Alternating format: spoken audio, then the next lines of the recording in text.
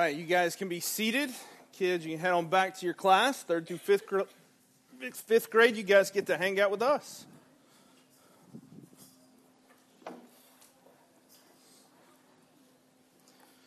All right, Luke chapter 7 is where we're going to be. Luke chapter 7. It's good to be back. Picking up where we left off a couple weeks ago, but David kind of finished off for us last week, finishing off the Sermon on the Plain. We're going to see in Luke 7 where the narrative kind of advances for us here in Luke's gospel. And we're going to see the theme of our series, Jesus for Everyone, really kind of comes back into full focus. This seems to be the touchstone for Luke over and over. He keeps coming back to this idea that Jesus is for everyone. I remember in high school learning what a thesis statement was. So if y'all can put your thinking caps on and think back to high school, what a thesis statement was in a paper. I had a mean, awful woman that was my teacher in high school. She was, I'm not kidding, she was honestly not a good person. But I'll be honest, she was a good English teacher. I don't know how those things seem to work together, but they do seem to work together. I remember my senior year, she had an Elvis Presley cardboard cutout in her room, and somehow some seniors made that disappear. At some point, she liked that thing a lot. She would hang assignments off of Elvis, and it disappeared. And she would get Polaroids of Elvis in various locations throughout Knoxville and the Carnes community, and hanging off of the school roof, and all kinds of different things with ransom letters. It was fun because we all did not like this woman, but she was a good English teacher. And I remember the first paper that I turned into her, and she very quickly began to pound this idea in my head that every single sentence, every word, every piece of punctuation in my paper needed to directly tie back to my thesis statement. And if it did not, then it needed to be removed from the paper. And so I turned in my first paper, and when I got it back, I had never seen so much red ink in my life. I had worked so hard to reach the word count for this essay and added so many words that were not necessary, and she made sure that she knew, or that I knew that she knew that that's what I did. And so she had systematically gone through that paper and drawn a line through what I felt like was almost every sentence. She would take entire paragraphs and she would be like, "This should be one sentence." And I'm like, "But how am I going to make the word count? I don't understand how this works. I don't know how to do this." But they got removed, and I would have to go back and edit that paper. I hated it, but it made me a better writer. And it feels like Luke's gospel, his goal in this gospel, is that every sentence about how Jesus ministers and how Jesus goes about what he does was to communicate that Jesus was not just there for the chosen few in Israel that have gotten their theology down to a T, but Jesus is for everyone. Over and over and over again, it feels like every word of his gospel is in there to reinforce this point. Every lesson, every story. And today we're going to cover two stories. It took us almost 2 months to get through chapter 6. It should not take us that long to get through chapter 7, but it kind of depends on how today goes. And we're going to try to cover two different stories that don't jump off the page. And what's funny is they don't jump off the page because they kind of feel like an ordinary day in the ministry of Jesus. But when you look at what these two stories are, it's absurd that we would consider these things ordinary, but we do. And so a lot of us, I wonder if we would even know of these stories very much because they seem so ordinary for the life of Jesus. But it will become very clear they are anything but. So we're going to start with the first. This is Luke chapter 7, 1 through 10. After he had finished all his sayings in the hearing of the people, so when he had finished his sermon on the plain, he entered Capernaum. And now a centurion had a servant who was sick and at the point of death, who was highly valued by him. And when the centurion heard about Jesus, he sent to him elders of the Jews, asking him to come and heal this servant. And when they came to Jesus, they pleaded with him earnestly, saying, "He is worthy to have you do this for him." He loves our nation, and he is the one who built us our synagogue." And Jesus went with them.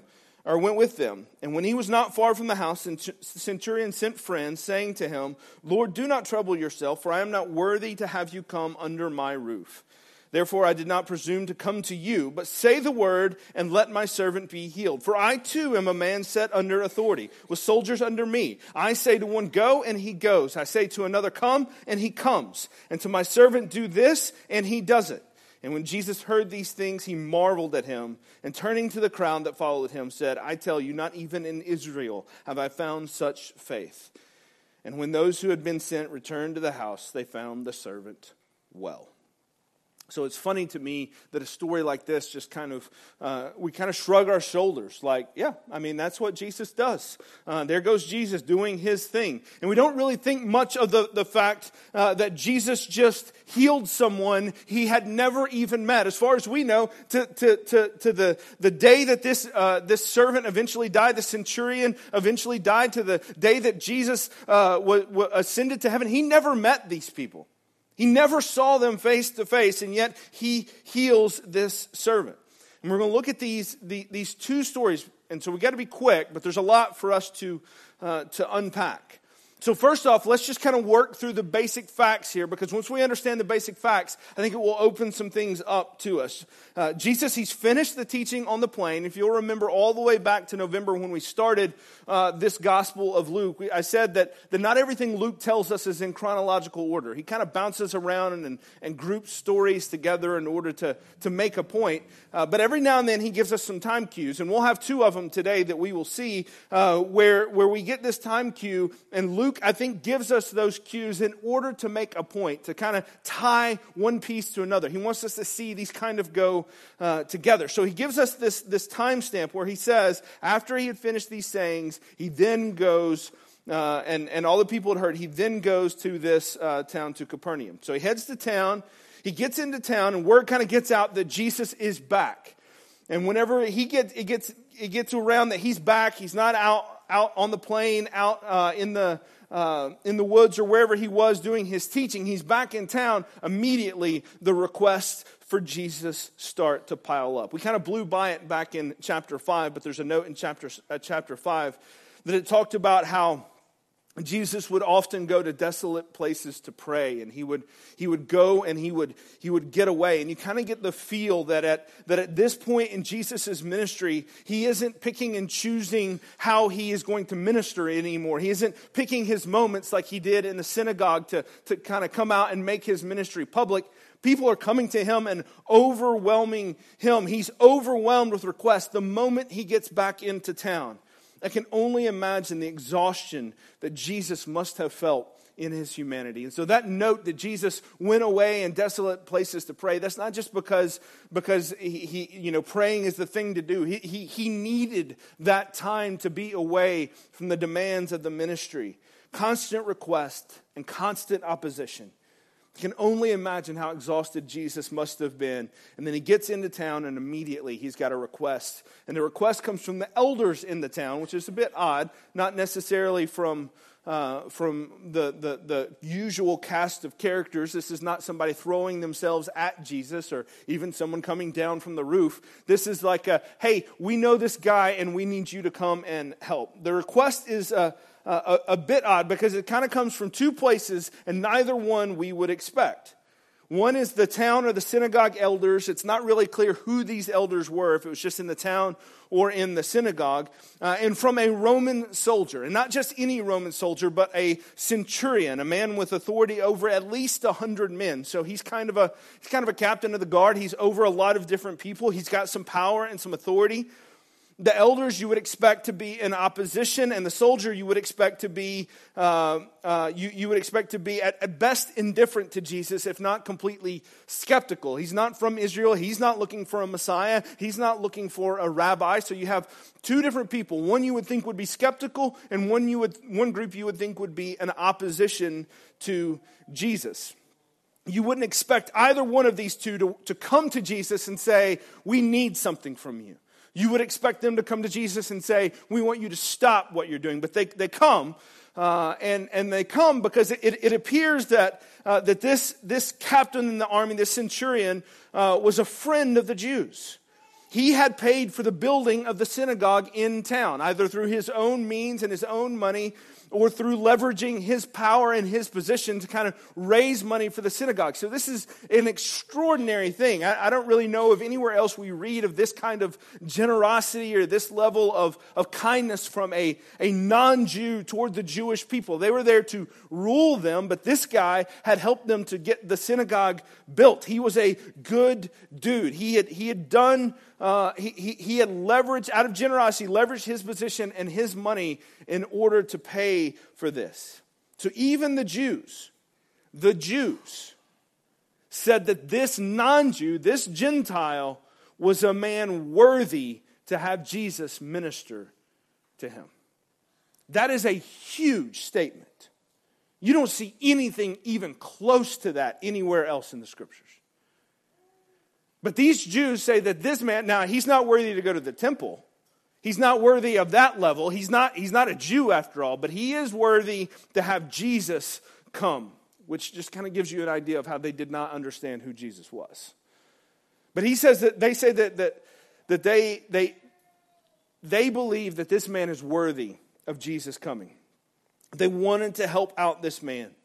So Jesus sets out to meet this man. He says, all right, if you guys who are typically my opposition are coming to me and asking me to do this, then this guy has to be extraordinary. There must be something really going on. I think I'll go here. I think I'll go and help out this centurion and his servant. So Jesus sets out to meet this man. But this man stops Jesus and he says, please don't come here. I know you've come this far to meet me. I know you've come after you just got in town, but please don't come here to meet me. I know that they have said that I am worthy, but I can assure you I am not worthy of your presence at all. I trust that you can do this, but I am not worthy, which just shows that perhaps this centurion understood who he was dealing with even better than the Jews did. He understood he was not worthy to be in the presence of Jesus. He understood that if Jesus were to show up, there would be this difference that didn't make sense. He shouldn't show up in his home. You can stay away, Jesus. I don't need you to come here. And so in all of this, I think we see a bit of why Luke gives us this story. Jesus had just ended his sermon on the plain saying this, if you'll remember in Luke chapter 6, verse 46. He had just ended his sermon on the plain. He said, why do you call me Lord, Lord, and not do what I tell you? Everyone who comes to me and hears my words and does them, I will show you what he is like. And so what he follows with is the man who builds his house on the rock and it holds against the storm and it holds against the flood. And I think this Roman centurion, of all people, this Roman non-Jew, this Gentile Roman soldier of all people, is the living embodiment of that sermon Jesus had just given. I think this is why Luke ties this story and these two things right next to each other. This guy loves his enemies. He is generous, maybe to a fault. He gives without expecting repayment. He offers no judgment of the Jews and in fact seeks out one of their rabbis. In a time when a servant would have been a completely disposable commodity, one that you easily could have gotten rid of and quickly forgotten, he seeks out help for this servant. He does it in a way that could deeply hurt his reputation amongst his fellow commanders, his fellow army men. He does it in a way that could hurt his reputation, and his fruit is obvious to all who know him that he is a good guy, that he is a good dude. Even those who would be his enemies, the elders in town, look at this guy and they say, this guy's a good guy. You should go and help him. All of those things, if you remember our study over the last couple of months, come straight out of Luke chapter 6 in the Sermon on the Plain. Loving enemies, generous to a fault. The fruit that he bears is good. No judgment, gives without expecting. All of those things are the things that describe the man in Luke 6. And so Jesus says, I'll tell you what it looks like. A man who does my words.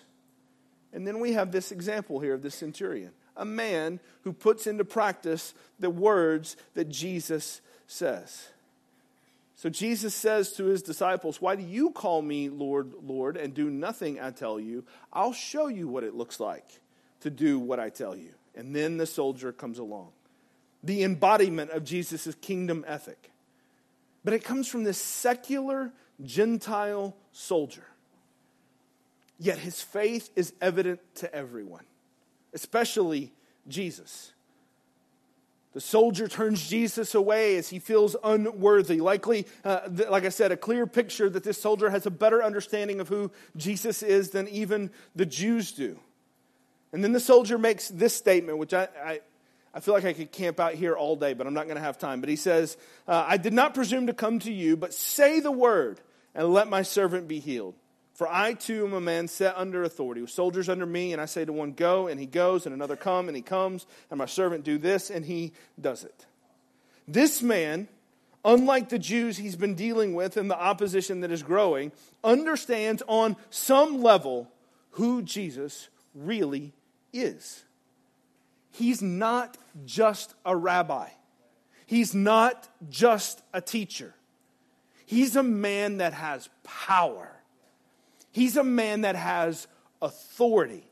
When Jesus speaks, when he prays, when he asks, when he commands, everything, even sickness, listens.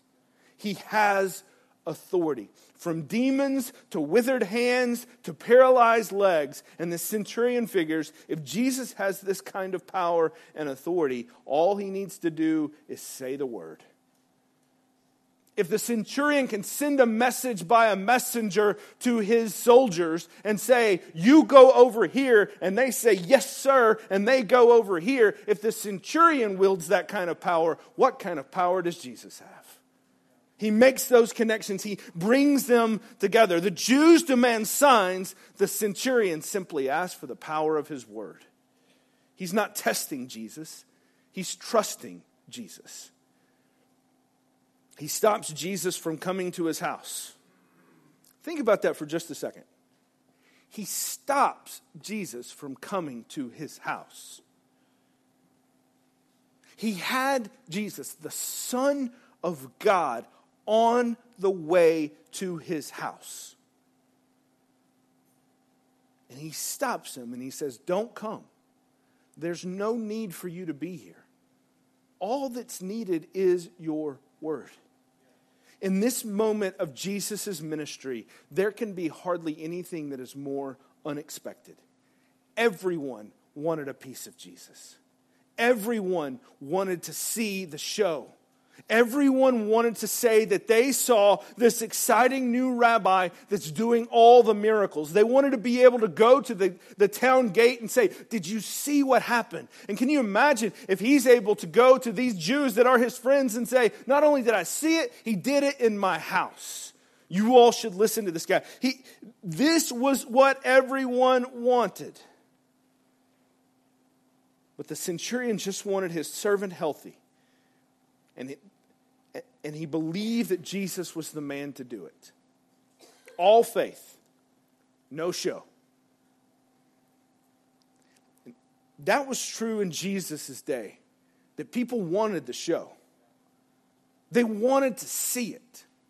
They wanted to witness it. They wanted to have the event, the experience. And the centurion says, no, I don't need that, Jesus. I just need the power of your word. That was true in Jesus' day, and it's true in ours. In a church culture like ours, it can be so easy to be drawn to the show, the music, the preaching, the lasers, the smoke machines, the chord changes, all the things that we do, the festivals, the conferences, the seminars, the Bible studies, all the things that we do in order to make things more palatable to everyone else, come to the show. And everyone in our church culture says the show is what I want. This is what the vast majority of American Christianity is built on, the show. It's built on the show. And I would plead with all of us to examine our hearts and ask, how much do we love the show versus how much do we love Jesus? I have no doubt that one of the most damning things the church will have to answer to before God is how quickly we sold the show instead of pointing people to Jesus.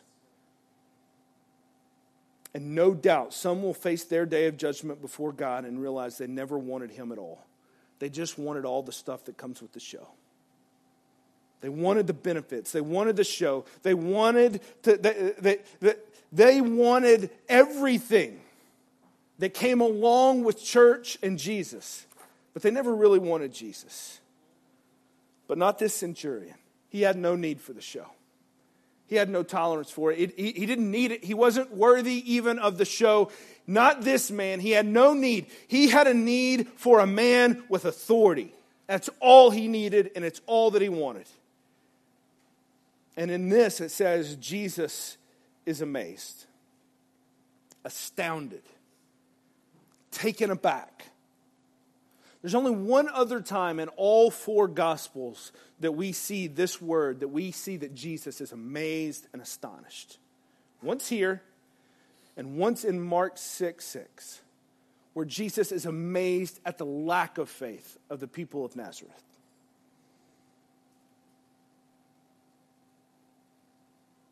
And what's so amazing is there's nothing that would suggest this man, this centurion, should have this kind of faith. He doesn't have the stories. He doesn't have the history. He doesn't know how God has worked in the past in Israel. Those people should have had the faith. They did not. Jesus is astounded that they did not. This man has no background, has no reason to be looking for a Messiah. And yet he understands the authority that Jesus comes with better than the people of Israel.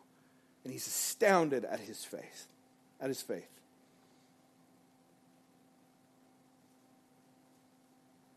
There's nothing that would suggest he would have this kind of faith. And yet here he is. And why is that?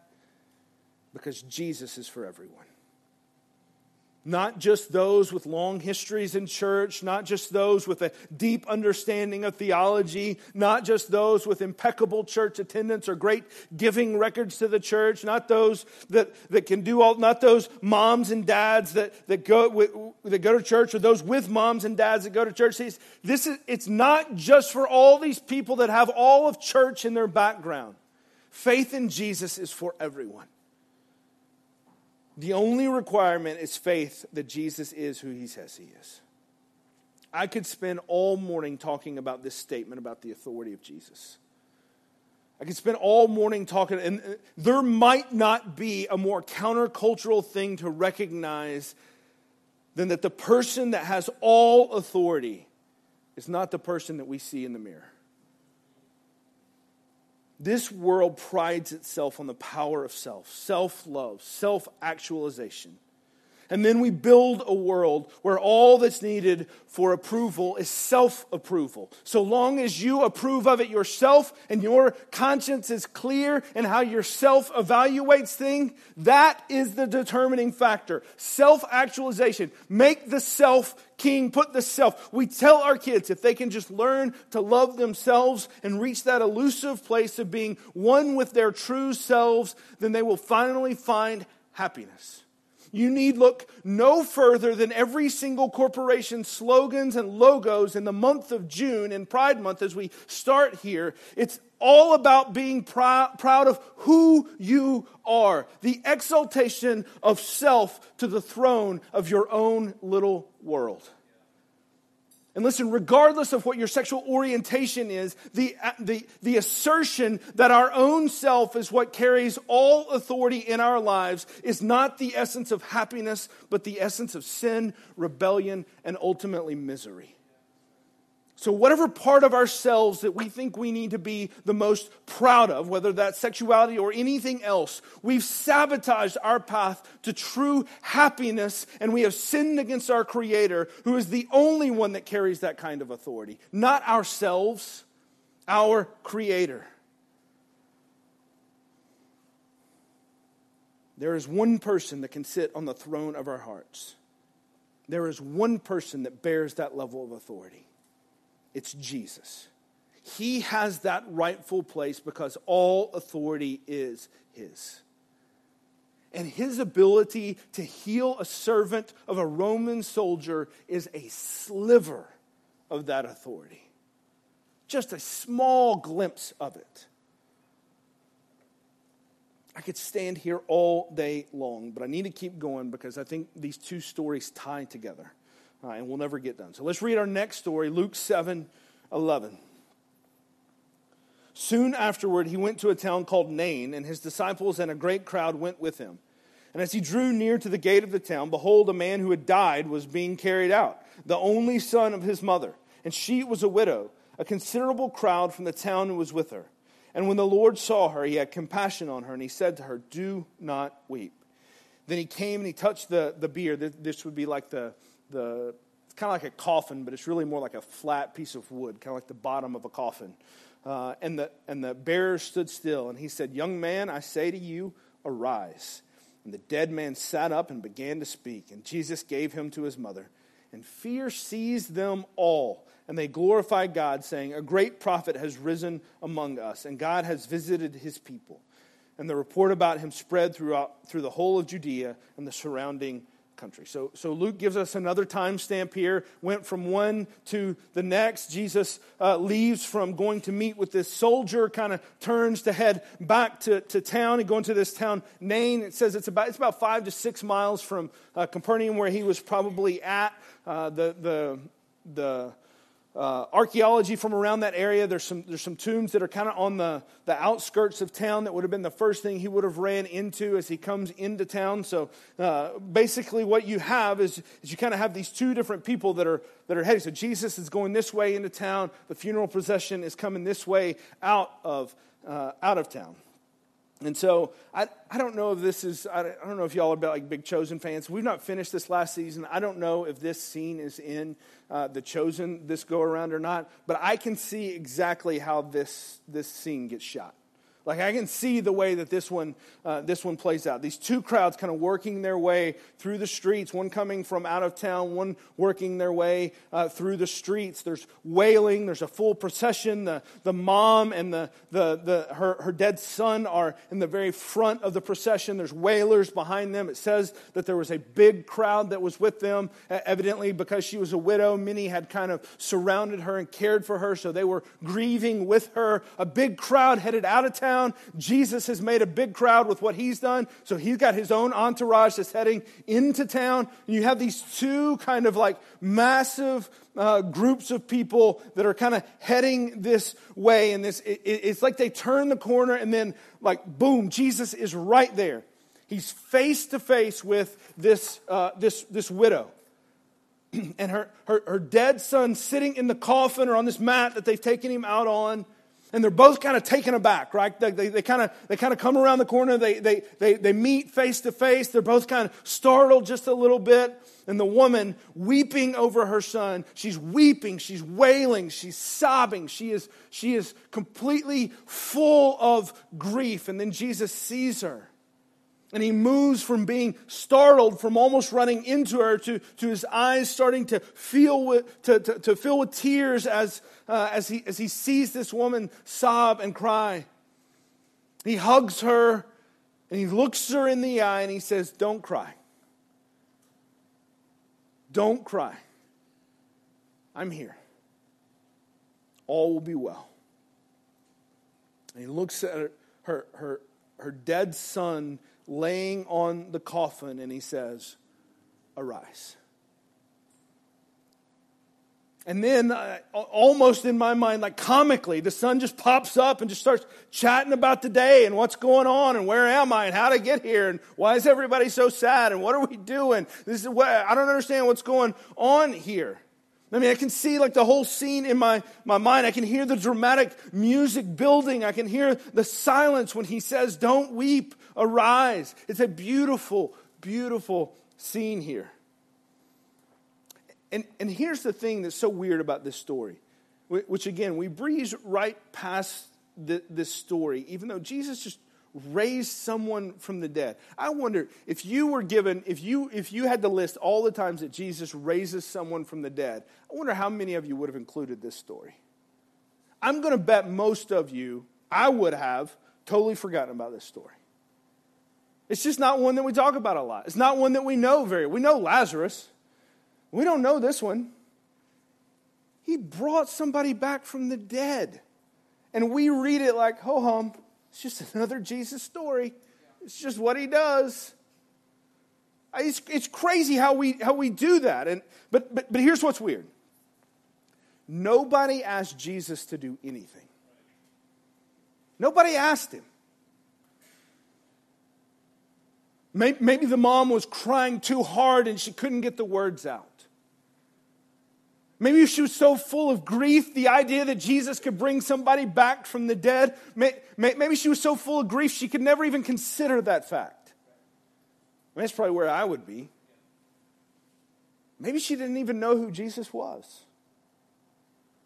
But either way, there's no record that anybody, the disciples, the grievers and the wailers, the mom, nobody asked Jesus to do anything. He did it on his own accord. No need for a sign of faith. No need for someone to beg. No need for someone demanding a sign. No need for someone to fall on their feet before him. Jesus came upon a funeral, looked a grieving mother in the eye, and said, "Don't cry. I'm here." What was it that motivated Jesus to do what he did? If it wasn't the faith, it seems as though the faith of the centurion is part of what motivated Jesus in the first story. What is it that motivates Jesus in this story? If it's not the mother, if it's not the urging of the disciples, what was it? Luke tells us in verse 13. Jesus had compassion. He saw a grieving mother and he had compassion. That's his motivation. Compassion. I can't tell you how much that soothes my heart. That Jesus would show compassion even when we don't have the words or know how to ask for it. He gives it anyway. We don't need to have the perfect prayer or the perfect faith. Sometimes it is just our tears that Jesus sees, and that's enough. Some of you here this morning may be somewhere near this woman's place. Everyone may know it or no one may know it. But you, like this woman, see no hope in your circumstance. You see no hope in your life going forward. You see nothing but pain and sadness. The brokenness of this world has broken you, and you wonder if anyone can understand you or understand what is happening. If anyone sees you, if anyone truly cares, or if you're just stuck in a life that you never wanted and a pain that you never thought you would know. And it paralyzes you and it threatens to overrun you and overturn you. To you, Jesus looks you in the eye and he has compassion. He sees. He hears. He cares. Unlike anyone in this world can. And what does Jesus do when he sees? He acts. He goes up to the person at the front of the funeral procession and he says, "Don't weep." The preacher Alistair Begg says it this way. And he halts this tragic procession to the grave. That this is what Jesus does. He halts all the tragic processions to the grave. He is the only one who can. The one who is the only one who conquered death himself, stops the tragic procession to the grave. I wonder if you had been there, what your response would have been. If you were in that funeral procession and you went from weeping over a dead friend in one moment to chatting it up with him in the next. If you went to a funeral and the guy in the coffin pops up when the preacher starts preaching, what would you have done? I know what they did, and it's probably the same thing that I would do. They freaked out. They were like, what just happened? It says fear seized them all. And it was becoming clear to this crowd that this Jesus was not some ordinary guy. He wasn't just a rabbi. Do you see the theme here that keeps coming out? Like, they keep wanting to make Jesus some like rebel rabbi teaching some crazy stuff. And Luke's like, he's not just a rabbi, people. Look at what he's doing. And they recognize that he wasn't just a rabbi. He was at least a prophet. And maybe something more. It's interesting. You take these two stories. You want some like homework. You want to do some interesting like parallel Bible studies. Read the first story with the centurion soldier and the story of Naaman that we talked about with Elijah and Elisha. And then read the story of the raising of the widow's son in 1 Kings and in 2 Kings. And compare those to these two stories. It's an interesting little parallel that's there. And that was the message that went out from this day. Jesus is not just a rabbi. He's at least a prophet and maybe something more. He spoke to a dead man and the dead man came back to life. Who can speak to a dead man and the dead man will answer back? Well, only this Jesus. And that is your story and mine if we are followers of Christ. Dead men, dead women that have come to life. He spoke to our dead hearts and they came to life. Dead in our sin and trespasses, now made alive in Christ. Our own eternal funeral procession brought to an abrupt halt by the authority and compassion of Jesus. This is what he does. These two stories together make a powerful tandem. The end of chapter 7 will show the crowd still asking this question, who is this man? Next week we'll see the story of John the Baptist where John says, are you the man that we should be looking for? And if you're wondering, do all the stories have happy endings that Jesus is involved with in the Gospels? Wait till next week. We'll answer that question. But for now, Luke 7, we have two different things where they're asking, who is this man? And Jesus, and Luke is giving us the answer. This is who he is. Who is this man and what does he have to do with me? Someone that is far from him. The answer, he is a man full of compassion.